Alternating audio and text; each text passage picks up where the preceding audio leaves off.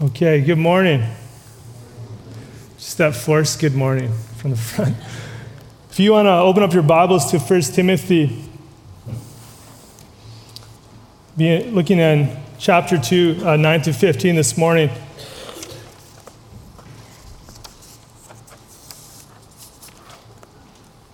But thank you for everyone braving those roads today.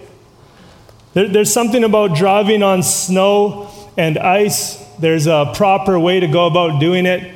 There's kind of unwritten rules, right? This is actually an introduction to my message. I'm not just, I'm just talking about the snow. But you're right, like every year it snows, there's ice, and we're like, oh, wait a second. How am I supposed to drive on this? I'm supposed to maybe drive slower. I'm maybe supposed to leave a little bit more time to get somewhere. I'm supposed to pump the brakes. And so on, right? And so there's these like unwritten rules that, hey, you can do otherwise, but it's risky. You can go against how we should drive on snow, but it's risky. It's even actually, so when I first got my license, I think it would have been in October, many years ago, and shortly thereafter it snowed. And as a new driver, I was experimenting. And I figured out about the e-brake that if I went around the corner and kind of pulled it, it was a lot of fun. And I started getting more and more confident driving on snow. I thought I knew what I was doing and pulling the e-brake and going further and further. And eventually I hit some ice, went flying to the curb, and messed up the alignment such that it would turn right by itself. So there's these rules that you could obey, or you could go against them, and you do it at your own risk. And this is it's not the proper analogy, because the thing that we're going to talk about today is much greater. That God has given us instruction in His Word on how we should gather as a church. And if it's clear, we should obey. And if we don't, we're doing it at our own risk. And I would ask, if people would say that this text is not clear, then what else in Scripture is not clear? So I'm actually going to pray even before we look at our text this morning. I'm going to pray again. If you want to bow with me. Oh God, I thank you that you are with us. Lord, what a joy to sing songs to your name, to meet with you, to meet with God's people. And I pray now as we open up your word, Lord, speak through me. Give us clarity. Allow us to see what your word says. Work in our hearts by your Spirit. I pray for your strength. Oh Lord, and I just pray that everything that is said would be for your glory and your honor. But I ask, oh Holy Spirit, you take this word and apply it to our hearts and our minds. I pray this in Jesus' name. Amen. Amen. So this morning we're looking at 1 Timothy chapter 2, verses 9 to 15. If you want to stand with me, we're going to read God's word together. I'm actually going to start in verse 8, because that is connected in terms of context. 1 Timothy 2, starting in verse 8 to verse 15. I desire then that in every place the men should pray, lifting holy hands without anger or quarreling. Likewise also that women should adorn themselves in respectable apparel, with modesty and self-control, not with braided hair and gold or pearls or costly attire, but with what is proper for women who profess godliness, with good works. Let a woman learn quietly with all submissiveness. I do not permit a woman to teach or to exercise authority over a man, rather she is to remain quiet. For Adam was formed first, then Eve. And Adam was not deceived, but the woman was deceived and became a transgressor. Yet she will be saved through childbearing, if they continue in faith and love and holiness with self-control. May God bless His word to our souls this morning. You can have a seat. 1 Timothy 2, 9 to 15. We're talking about instructions for women in the church for today. Is this for today? In its context, 1 Timothy, if you haven't been with us, it's a letter given to Timothy by Paul. He's in Ephesus. Timothy's in Ephesus, and it's dealing with the different things that were happening within the church at the time. Already in chapter 1, Paul's talked about false teachers that were present there and kind of rebuking them and then exposing, hey, what should you be about? You should be about the gospel. And Paul kind of gave his own life as an example, as the gospel changing, grabbing hold of him, believing in Jesus Christ, one who is killing Christians to one who is proclaiming the name of Jesus Christ. And then as we got into chapter 2, we looked at this past couple of weeks, there's a whole section on prayer. Right? In 2 verse 1, talking about praying for all people. And in 2 verse 4, talking about God's desire is for all people. And in 2 verse 8, we looked at last week, calling men to pray in every place. So the context is the church, right? This is what we're talking about. And the thought continues on, even in this section we're looking at. The context is the local church, is the gathering. And then following what we're looking at today, you get into chapter 3, you're talking about elders and deacons within a local church. So that's where the message sits. Even as Dave prayed from, Paul said, hey, I'm writing to these things in 3 verse 15, if I don't come, you'll know how one ought to behave in the household of God. It's the church of the living God, a pillar and buttress of the truth. Here are these true things, and this is how you should behave in a church, and this is what it looks like. So this is part of what Paul's doing here in 1 Timothy. So the section we're looking at here this morning, the first few verses, looking at 9 to 10, I want us to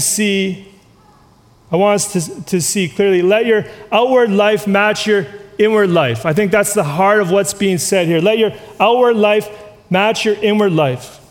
Paul begins there in verse 9, likewise.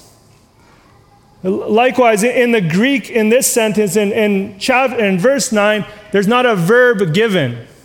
The verb's actually borrowed from verse 8, where he talks about men called to pray. So it's actually the same thought is given to verse 9. It's actually talking about prayer. It's talking about worship within the local church.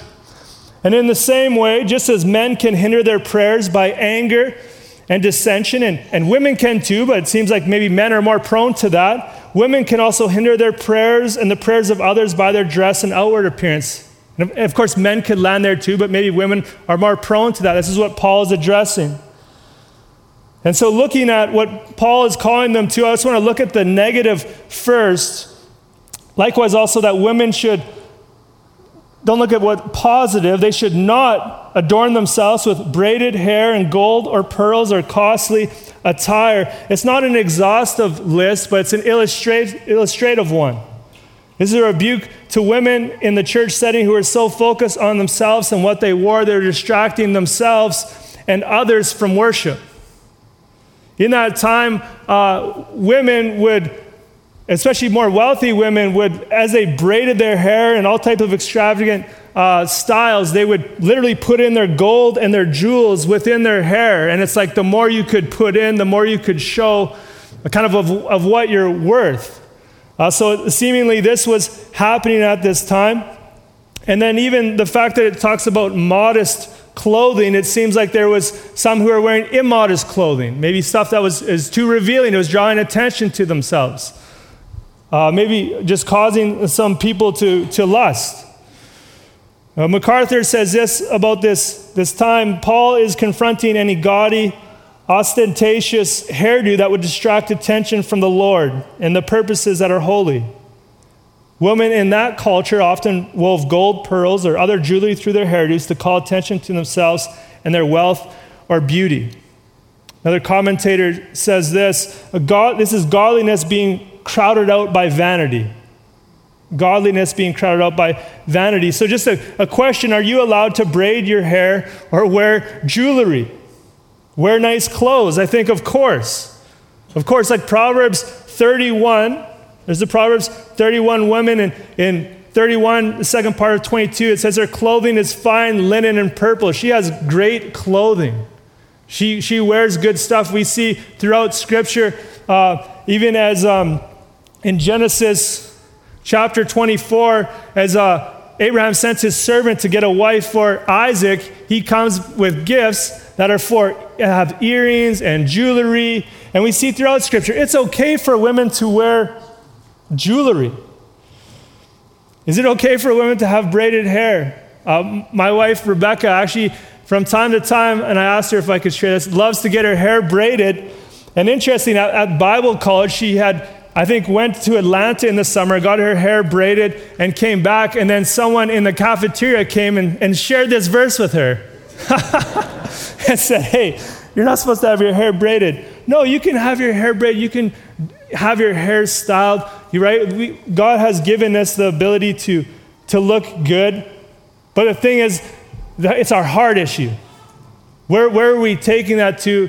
Where we want people's eyes to look to? So that's kind of the negative. Look at the positive that Paul is calling women to there in verse 9 and 10. That women should adorn themselves in respectable apparel with modesty and self-control. In verse 10, what is proper for women who profess godliness? Like women who are saying, yes, I've believed in Jesus Christ. I confess him as Lord of my life, of every area. I'm believing in him, and then I want to live for him. I want every aspect of my life to kind of fall in line with belief in Jesus Christ. So respectable, modest clothing. Just the question, is it pleasing to God, or will this bring every eye to me? I think that's a simple way to understand that. When I was young and I didn't know the Lord, I had a jacket that was bright yellow.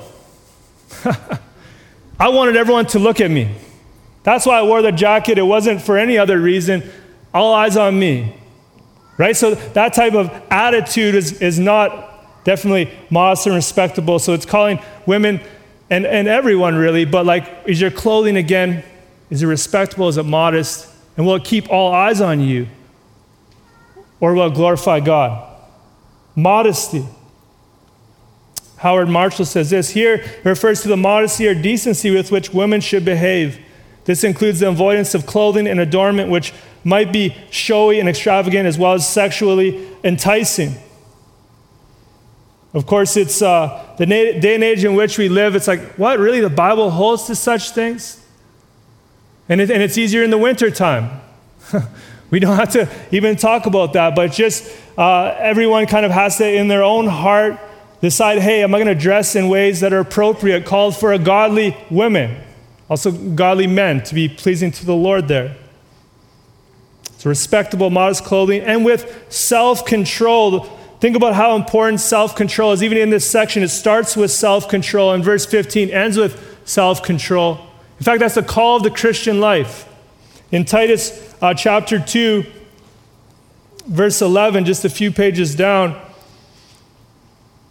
Paul writes this to Titus, for the grace of God has appeared, bringing salvation for all people, training us to renounce ungodliness and worldly passions, and to live self-controlled, upright, and godly lives in this present age. That's the call of a Christ follower. But it's a fruit of the Spirit that we would be self-controlled. And so it's a calling, hey, you've confessed Christ, so live lives that are full of self-control. This is an area we all want to grow into and increasingly measure. But again, I would say that's the work of the Spirit in us. We can keep praying, Lord, give me greater self-control. Paul's asking for that within the worship setting. In verse 10, he's saying, hey, again, what is proper for women who profess godliness with good works? A quick list, even within the letter, of good works that Paul uses for widows. And in 5:10, 1 Timothy 5:10, he says this, talking about good works for widows, that they have a reputation for good works. If she has brought up children, has shown hospitality, has washed the feet of the saints, serving other believers, has cared for the afflicted, has devoted herself to every good work. It's not an exhaustive list. There's other places in Scripture we can look to, but you think, what is a good work? Good work is faith on display.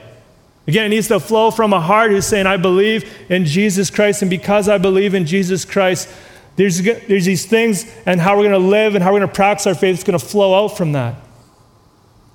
It's our fruit, the fruit of our faith. One commentator says this, deeds trump decoration.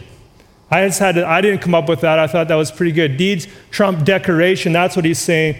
I'm thinking, like, let your actions match your words, match your confession.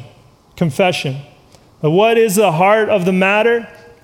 That's exactly it. It's the heart is the heart of the matter. That's what Paul's talking about. This is where worship flows from. Like even for men, the verse previous, hey, you can't pray to God with hands lifted high, with holy hands, if there's anger and quarreling. You need to deal with that. You need to get your heart right. And maybe for women, hey, you can't praise God and gather with other people praising God if you're like, hey, it's all about me and I want everyone to look at me. It's interesting, Peter says the same thing in his epistle. I'll just read that for you. 1 Peter 3:3-4. He says, this is speaking to women, do not let your adorning be external, the braiding of hair and the putting on of gold jewelry or the clothing you wear, but let your adorning be the hidden person of the heart with the imperishable beauty of a gentle and quiet spirit, which in God's sight is very precious. It's about the heart. That's the most important thing. Even just take you back there to Proverbs 31, verse 30. It says this, charm is deceitful and beauty is vain, but a woman who fears the Lord is to be praised. And I'd say that's true for men too, right? Like, what is it? Proverbs 4:23, guard your heart above all else, for from it flows the wellspring of life. And so if we're guarding our hearts and if we worship and honor the Lord there, then it'll flow out outwardly into how we live our lives, how we dress. So just a question, does the way you dress reflect a heart that loves and worships God? Will it take away from God's glory or point towards it? For all of us, may God help us. Let our outward life match our inward life, right? That's the Christian walk. This is something we want to continue to grow in, that our outward life would match our inward life. And when it doesn't, we confess that before the Lord. We ask for forgiveness. People say, hey, Christians are a bunch of hypocrites. Amen. Because we know way better how we're supposed to live than we do. That's why we need Jesus Christ. Right? So may the way we dress reflect the heart change of a born-again believer. Now turning our attention to verses 11 to 15, I want us to see God's order in the church and then ask at the same time, is that ours? See God's order in the church. Looking at verses 11 to 12, and there's this instruction on teaching. Interesting enough, I've probably read more on this subject and the other passage surrounding this more than anything else I probably have read as a Christian. And the reason being is we live in 2022. And I won't go into all my stories, but as a Christian, as a pastor, as a leader, you're like, okay, is this something that's worth standing upon? And so I've actually probably read more than anything else about this subject. And then even this week preparing, I probably spent more time preparing this message than I have any other. Interesting, something that I feel I know quite well, but I want to be able to articulate it clearly with kindness. But just bring clarity, I think, to this subject. I think it is so clear. Interesting, as you go to the commentators you're following, you're like, yes, we're on the same page, that's good. All of a sudden, this subject, everyone just goes in different directions. And there's so much written about these couple of scriptures. Very interesting. Verse 11, let a woman learn quietly with all submissiveness. And verse 12, I do not permit a woman to teach or exercise authority over a man. Rather, she is to remain quiet. Look again at verse 11 with me. Let a woman learn. That word learn there is actually, it's an indicative, or it's an imperative. It's actually a command. Like, let the woman learn. Women should be there. They should be gathered. Right? Acts 2:42, we looked at this last week. Acts 2:42, as the church just started in Pentecost, says they devoted themselves to the apostles' teaching and the fellowship and to the breaking of bread and the prayers. They, being men and women, devoted themselves to the apostles' teaching. It's not like, hey, just let the men learn. No, let the women learn. They should be coming and taking in what you have to teach them. Philip Towner says this, the situation of the Christian meeting, again, the gathering, is in view. An integral part of it was instruction, and all believers in attendance, except the one teaching, would be in the position of learner. Let the women learn quietly with all submissiveness. Let the woman learn quietly. This word is without disturbance. Robert Yarborough says this: the call then is not total verbal silence from women, but for them to exhibit a peaceful and gentle attitude in their task of learning. This same word is used in Acts 22:2, where Paul is he's taken out from the temple, he's beaten, and he's taken into the barracks, and he wants to address the crowd. And as he speaks to them in Hebrew. Acts 22:2 says this: and when they heard he was addressing them in the Hebrew language, they became even more quiet. Like quietly to hear. Quietly to hear. Let a woman learn quietly with all submissiveness. Submission, like to come under the teacher, to come under the authority of the one speaking. And then submission, again, is to who is the teacher. It's to the elders spoken of in chapter 3 in Timothy, to Paul, to Timothy, to the leaders. We'll talk more about that. Again, Howard Marshall says this: submission here is the descriptive of the attitude or posture appropriate to learning. It implies acceptance of the teaching and authority of the teacher. He adds this: presumably men who are not teaching would also be expected to learn in quietness and in submission. But is submission bad? Is submission negative? Think about anyone who has kids. Kids need to submit to their parents, right?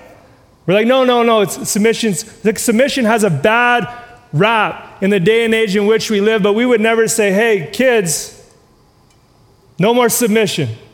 We wouldn't ask them to do that. No, kids need to submit to their parents, citizens to laws, like to righteous laws. We're like, forget the speed limit. I'm making up my own. Right? We know we submit. We come under righteous laws. And just think about this, though, in terms of submission. There's submission within the Trinity. I mean, the Father, Son, and Holy Spirit within the Godhead.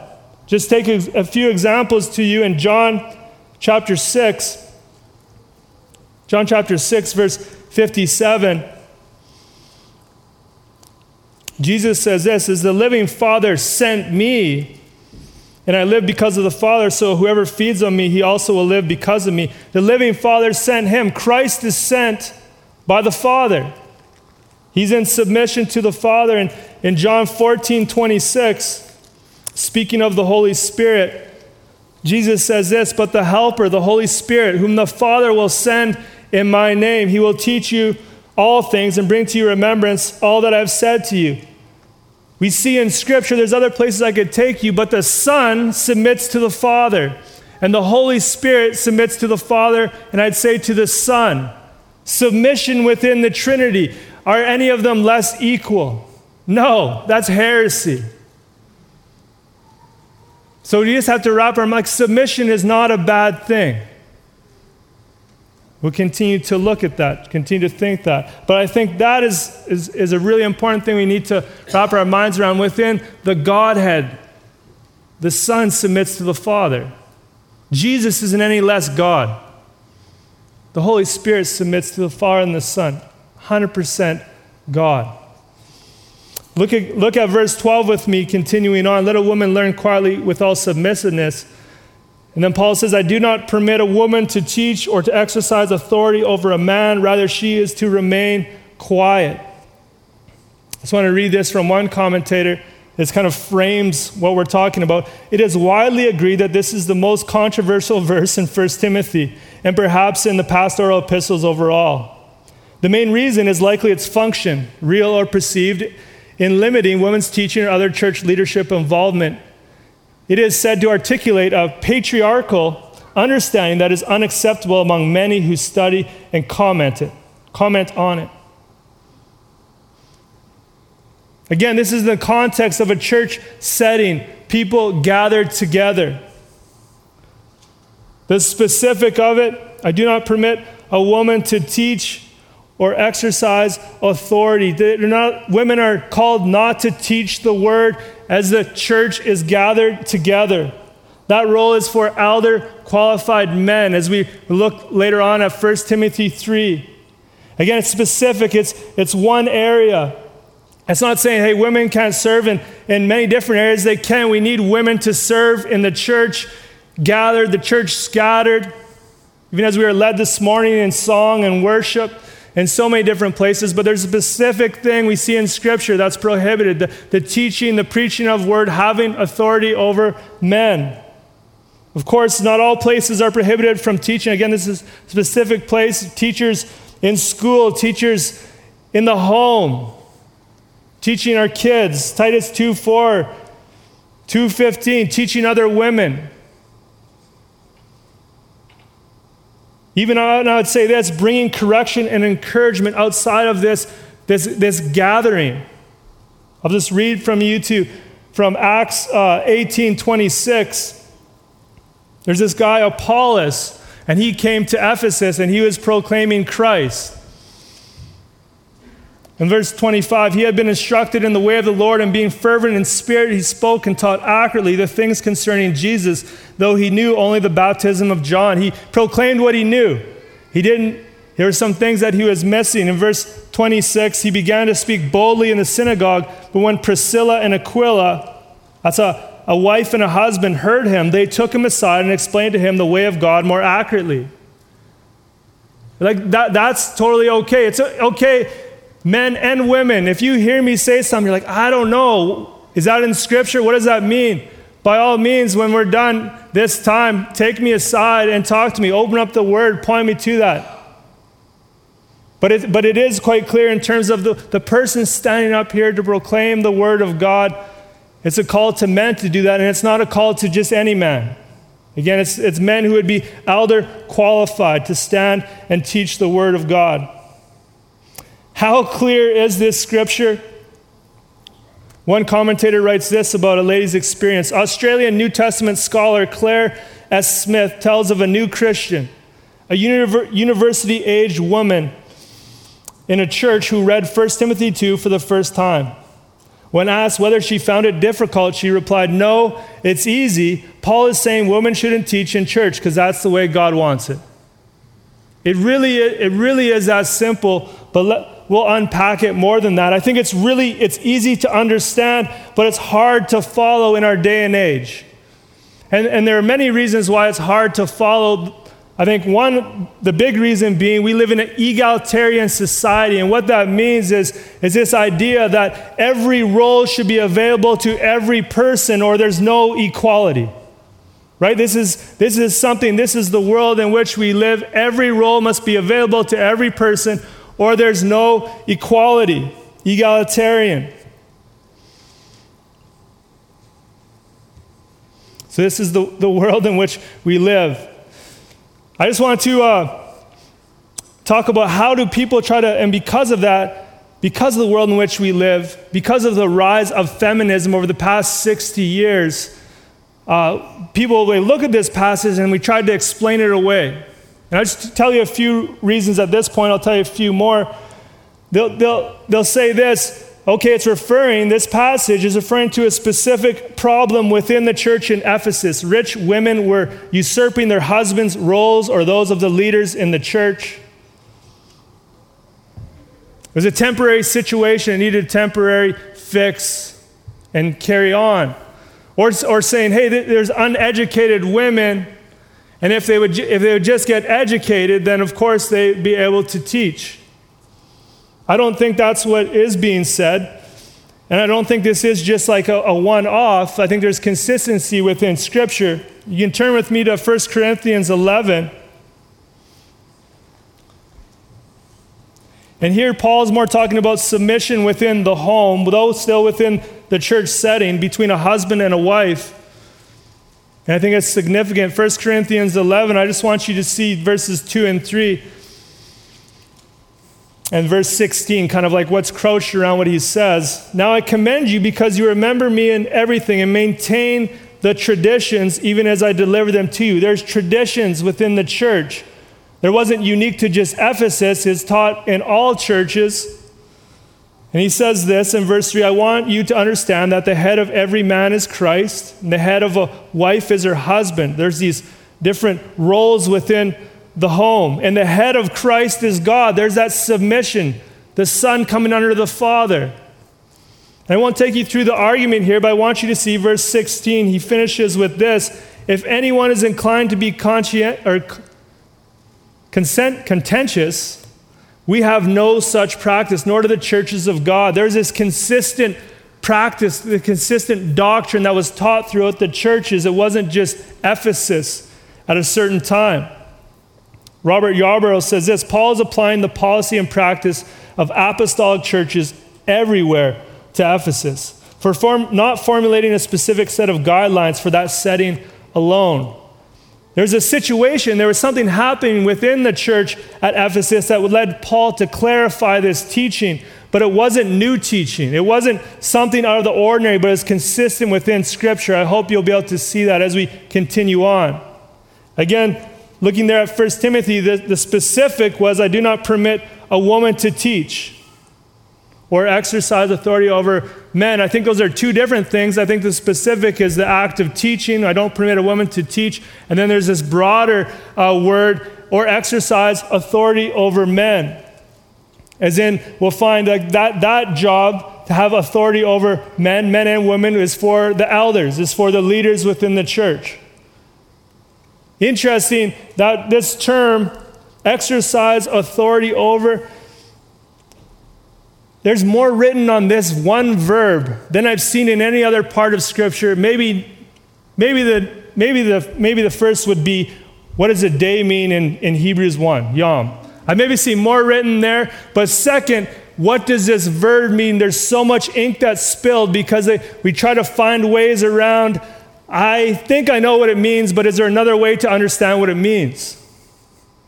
Even if anyone has a newer version of the NIV, the way they translate it, they try to step aside, I think, from what it clearly is describing. I do not permit a woman to teach or have authority over a man. I think it is that simple within the context of what we're reading. Because again, who is to teach and have authority, as I said, is the elders, or elder qualified men. We see this in 1 Timothy 3. We're going to get there. We see this in Titus chapter 1. We see this in James chapter 3, verse 1. There's consistency in Scripture. John MacArthur says this: as in the Old Testament, spiritual equality does not preclude differing roles. There are no women pastor, teachers, evangelists, or elders in the New Testament. The New Testament nowhere records a sermon or teaching of a woman. There's just consistency throughout. So I think we need to take the plain reading of the text. Again, this is held throughout church history to it means what we think it means, and it has for almost 2,000 years, but it wasn't until the rise of feminism that people started looking at this Scripture and being like, I don't think it means that. So almost 2,000 years, Spirit-filled men and women would agree okay, this is clear in what this text means. But just quite recently, the change within our society and culture, we're I don't think it means that anymore. So we have to see that. Again, but that's our culture that we live in, being egalitarian. All roles must be open for everyone for true equality. Is that true? I would just press you on that. Is that true? Can a mother be a father? Can a father be a mother? No, there's differences. There's differences between a husband and a wife. There's differences between male and female. And again, the reason why that's being so pressed is because of our society. They want to just level the playing field in every single area. And I think we could see clearly that doesn't work. And again, when it comes to the Trinity, different roles do not mean different value. There's different roles within the Trinity. Even you think in terms of salvation, being saved by Jesus Christ, in Scripture, the Father planned salvation. The Son, Jesus Christ, came and died on the cross for our sins, was buried, rose again. The Son accomplished salvation. And then we see the Holy Spirit applying the work of the Son, Jesus Christ, to our lives for all who would believe and trust in Jesus. They have different roles. They're equal. And even just think of this idea, do roles define value? Do roles define value? I'd argue they do not, because you think anyone who has worked their whole life and then retires, do you no longer have value because you're not working anymore? Or maybe some of our young people who are students, hey, you're not earning a living, you're not contributing to society, so you don't have value? No, that's garbage. Roles do not define value. So we need to, I think, have that in our minds as well. Again, looking to the Trinity for the clearest teaching there. So again, verse 12, I do not permit a woman to teach or exercise authority over a man. Rather, she is to remain quiet.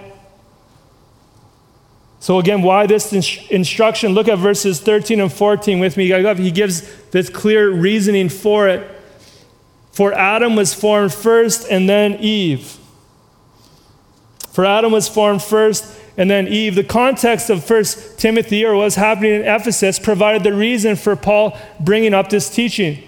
But his reason for this teaching was in fact rooted in creation. It's rooted in God's design. You can keep your finger in 1 Timothy if you want to turn. I'm just going to go to Genesis. What is Paul referring to? We read in Scripture, Genesis 1:27, God created man in his own image. In the image of God, he created them, male and female, he created them. Well, Genesis 2 is actually day 6 of creation just spread out. And so we get into the details of day 6 of creation, and we see, if you would read on, that Adam was actually by himself, and he was naming all the animals. And in 2 verse 18, so Adam was made first. In 2 verse 18, in Genesis, it says, and the Lord God said, it is not good that man should be alone. I will make him a helper fit for him. So Adam was by himself. He's naming the animals. And then God made woman out of man to be a helper for him. Hope we can see that in Scripture. And then if the conclusion of creation, what does God say in Genesis 1:31? Is very good. God made man and he made woman and to be in different roles and to complement one another. And God said, this is very good.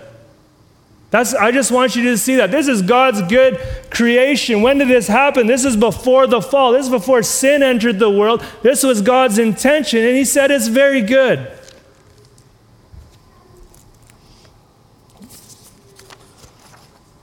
So that term I even introduced to you, different roles to complement one another. Equal in value, difference in roles. We call that complementarianism. That's a big word. It's just having that word complement one another in a phrase. So we would practice that, God willing, in our homes, men and women to complement one another.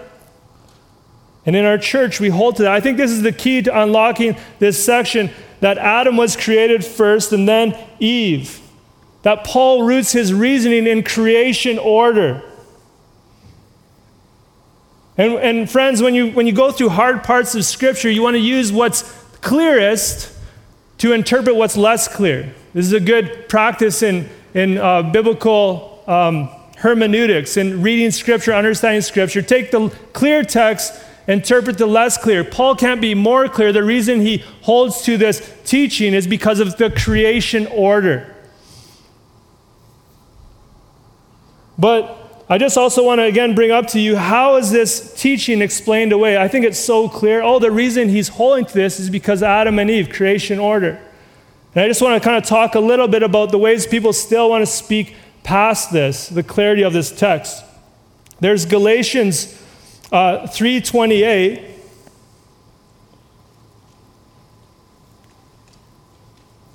Galatians 3:28 says this, there is neither Jew nor Greek, there is neither slave nor free, there is no male and female, for you are all one in Christ Jesus. Amen. I was talking about salvation. In Christ, we're one. There's not these differences. We are saved. So they'll take Galatians 3:28 though and say, hey, no, we're all one. There's no distinction. You're like, well, why is Paul contradicting himself? And why would he do it just there? So I don't think that's so clear. I think the clear text is Adam was formed first and then Eve.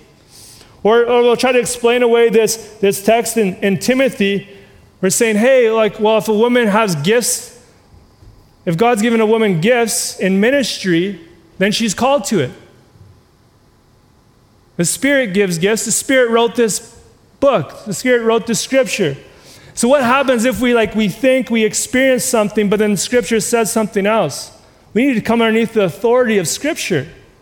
Not let our experience or what we're feeling come on top of that. Or another way in which we can it has been argued or trying to look past what this Scripture I think is clearly teaching is a point to various women and how God used them in Scripture.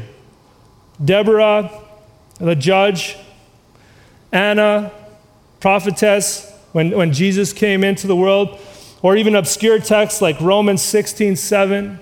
Is this woman, Junius, was she well known among the apostles? Some people say she was an apostle. And so we'll use these obscure texts. And again, there's such clear teaching already on leadership. And so you don't go to the obscure ones and try to build something. You use the clear ones to interpret the less clear. And of course, though, too, when I'm talking about this teaching, many times people or women will share how they've been hurt, how they've been wronged by a church that holds to this. And that's not right. And people need to repent. But it doesn't mean that we would all of a sudden change and get away with throw away the clear teaching that we find here in Scripture. And then, of course, the big thing is times have changed. Just 2022. You're like, I don't know. I think God's word doesn't change. I think the Lord's eternal. And I think what Paul's speaking of, he roots it in creation order. That's so significant. Because, friends, is creation order still in effect? Do you think, does God care about that? He's like, yeah, that was at the beginning of time. I want you to see, even in the New Testament, do we still see creation order in the New Testament? Yeah, we see it as it's describing marriage. In Ephesians chapter 5, 22 to 25. What I mean is that if we never saw any creation order again mentioned in the New Testament, we're like, okay, is this like it's something that God did, something he intended? But we see it again in Ephesians 5, 22 to 25. It says this is talking about in the home. Wives, submit to your own husbands as to the Lord. For the husband is the head of the wife, even as Christ is the head of the church, his body, and is himself its Savior. Now as the church submits to Christ, so also wives should submit in everything to their husbands. And friends, I want you to see this. We're just touching on this kind of roles within the home. But verse 25, husbands, love your wives as Christ loved the church and gave himself up for her. That's the calling. Hey, men, you're to lead in your home, and you're to love your wife as Christ loved the church. And what did Christ do? He died on the cross for his church. So it's this sacrificial leadership. It's like laying down our lives so we could lead our wives. So I want you to see that. But then also the other part where we looked at 1 Corinthians 11, that's talking about different roles within the home, within the church, and submission. And it's rooted in creation order. So it's not something like, oh yeah, it happened, like God, I don't know, he just decided to do it that way and it doesn't matter. Like it clearly, like God does nothing by accident. He does everything within order, and we see that order come into the days and age in which we are living today. I hope you can see that. Going back to the text, so for Adam was formed first, then Eve, and Adam was not deceived, but the woman was deceived and became a transgressor. There's like no easy part of this passage. Is Paul pointing to the fact that women are more prone to sin or easier to be deceived? No, I don't think that's actually what he's doing. What he's doing, I think he's pointing to the bitter fruit of role reversal, to the Garden of Eden, to the first time that this actually happened. I'll just bring you back again, finger here. I can just read it. In Genesis chapter 3, as sin got introduced, who does the serpent go after? He goes to the woman. God had created these roles. Hey, men, Adam, you are to lead. You're to watch over your wife. Satan goes straight to the woman. Satan purposely despised the leadership the leadership roles in place between Adam and Eve. And Eve ate the fruit, and Adam didn't stop her, and he ate it too. But friends, who got called to account for this sin? I want you to see this in Genesis 3:10. Genesis 3:10, God says this, and he said, Genesis 3:9. But the Lord God called to the man and said to him, where are you? That you is singular. He's calling Adam out. He calls Adam to account. Why does he just call Adam to account? Because Adam was the one in charge, right? If you're with a bunch of people and something happens, it's like, who's in charge? Who's going to be the one to take the blame? Adam takes the blame. And how do we know that? Well, who is held accountable for sin coming into the world? Is Adam. As the head. MacArthur is helpful here. He says this is not to say that Adam was less culpable than Eve or that she was more defective. Although he was not deceived by Satan as was Eve, Adam still chose to disobey God. And as the head of their relationship, he bore ultimate responsibility. That is why the New Testament relates the fall, sin entering the world, to Adam's sin, not Eve's. Romans 15:12-21, 1 Corinthians 15:21-22. So I think why Paul goes here in the letter in Timothy is like, hey, look what happened when the roles that God intended to be walked in were reversed. Look how bad it was. God has given us an order, even still today in the home, in the church. Again, look what happened when they disobeyed. And we get to verse 15 of this passage. Yet she will be saved through childbearing if they continue in faith, love, and holiness with self-control. Again, this passage, you're like, okay, I get to verse 15. This is going to be very simple. I'm like, no. Every verse you get to, you're like, oh, what is being said here? There's a number of different ways to understand that. I just want you to notice in verse 15, it says, yet she, singular, will be saved through childbearing if they, plural. And so one thing we know it's not saying that women are saved through childbirth.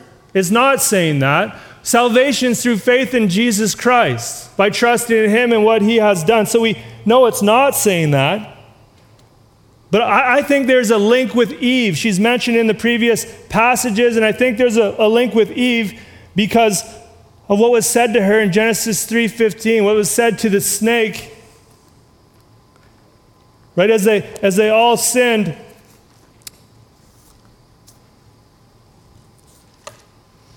and God says this to the snake, I will put enmity between you and the woman, between your offspring and her offspring. He shall bruise your head, and you shall bruise his heel. There's going to be one coming from the woman, one coming from Eve, who's going to crush the head of the snake. If you're with us as we went through Genesis, that's why we have genealogies in the Bible.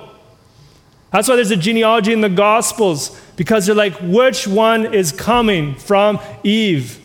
The Messiah. So I think there's hints at this in 1 Timothy 2:15, yet she will be saved through childbearing. There's one coming from Eve, and continuing on, there's the seed of the one who's going to crush the head of the snake. So I think that is happening here.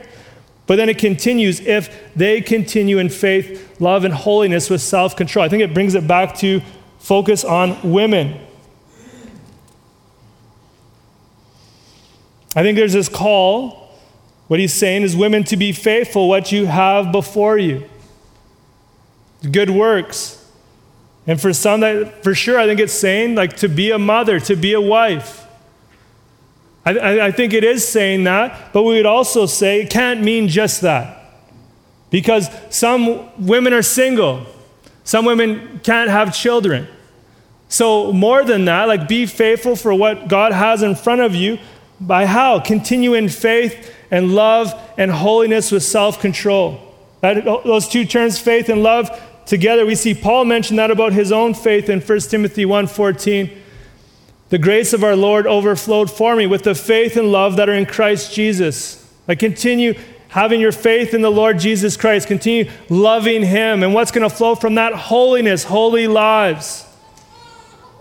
filled with the Holy Spirit and a life of self-control. Again, you see self-control to begin with, self-control to finish with. Again, this call to proper worship. I hope you can see the clarity within this text. The first part we looked at, a call to our outward life to match our inward one. I hope you saw the clear teaching on why Paul doesn't permit a woman to teach or preach in a church gathering. It's just, this is how God has called us to do. This is the inspired word of God. And will we obey? Will we say, yes, we will follow? So question like, so what? Why does it matter? Why does it matter? Friends, is there not a massive blurring of lines about sexuality and roles in our culture and time? Holding to this gives clarity. In fact, stands in contrast. And this is what God has called us to. And I would again say, is it clear? And for other churches, we're in a minority position saying this is clear. I understand that. But for everyone who would say that's not clear, I would ask, what else is not clear in Scripture? Because if that's not clear, what else is not clear? But I think the big question is, does God know best or do we know better? Like, this is just a submission coming under what the Lord has said. Does God know best or do we know better? Friends, we have been entrusted with this truth. Will we walk in it? Will we hold to it? Yes, as a church, we are complementarian. Again, men and women equal of value, yet having different roles and responsibilities. We'll continue to unpack that as we look at elders and why it's, I think, clear this passage and ongoing, why God calls men, and not just any men, certain specific men to lead the church. So we humbly seek to be obedient to God and to walk in his ways. And I believe this gives glory to God. We are sinners saved by grace out of his kindness. And then we just like, man, I just want to live a life pleasing to the Lord. And then I see this teaching in Scripture. Okay, Lord, I want to obey it. I want to be honoring to you in it. And I think that is honoring to the Lord. So as we gather as believers each week to worship, to open the word, to fellowship, we simply want to do what pleases God. And so we obey the word as best we can by his grace at work in us. And I pray that Christ is glorified through this. So I hope you can see this. If you want to bow with me as I close this word in prayer. Oh Lord, I just pray you would take this word and sanctify our hearts, our lives through it. Lord, I pray whatever I said that wasn't from you, may it fall to the side. May we not remember it. Oh Lord, I pray you would minister to us through your scriptures, Lord. Thank you for the clarity. I pray you give us courage and also kindness to walk, I think, in this teaching. Lord, knowing that many see differently. And may we still have grace and kindness towards them, Lord, where I think it is clear in your text. But I pray that you'd be honored and glorified in this church as we seek to be obedient to that. I pray this in Jesus' name. Amen. Amen.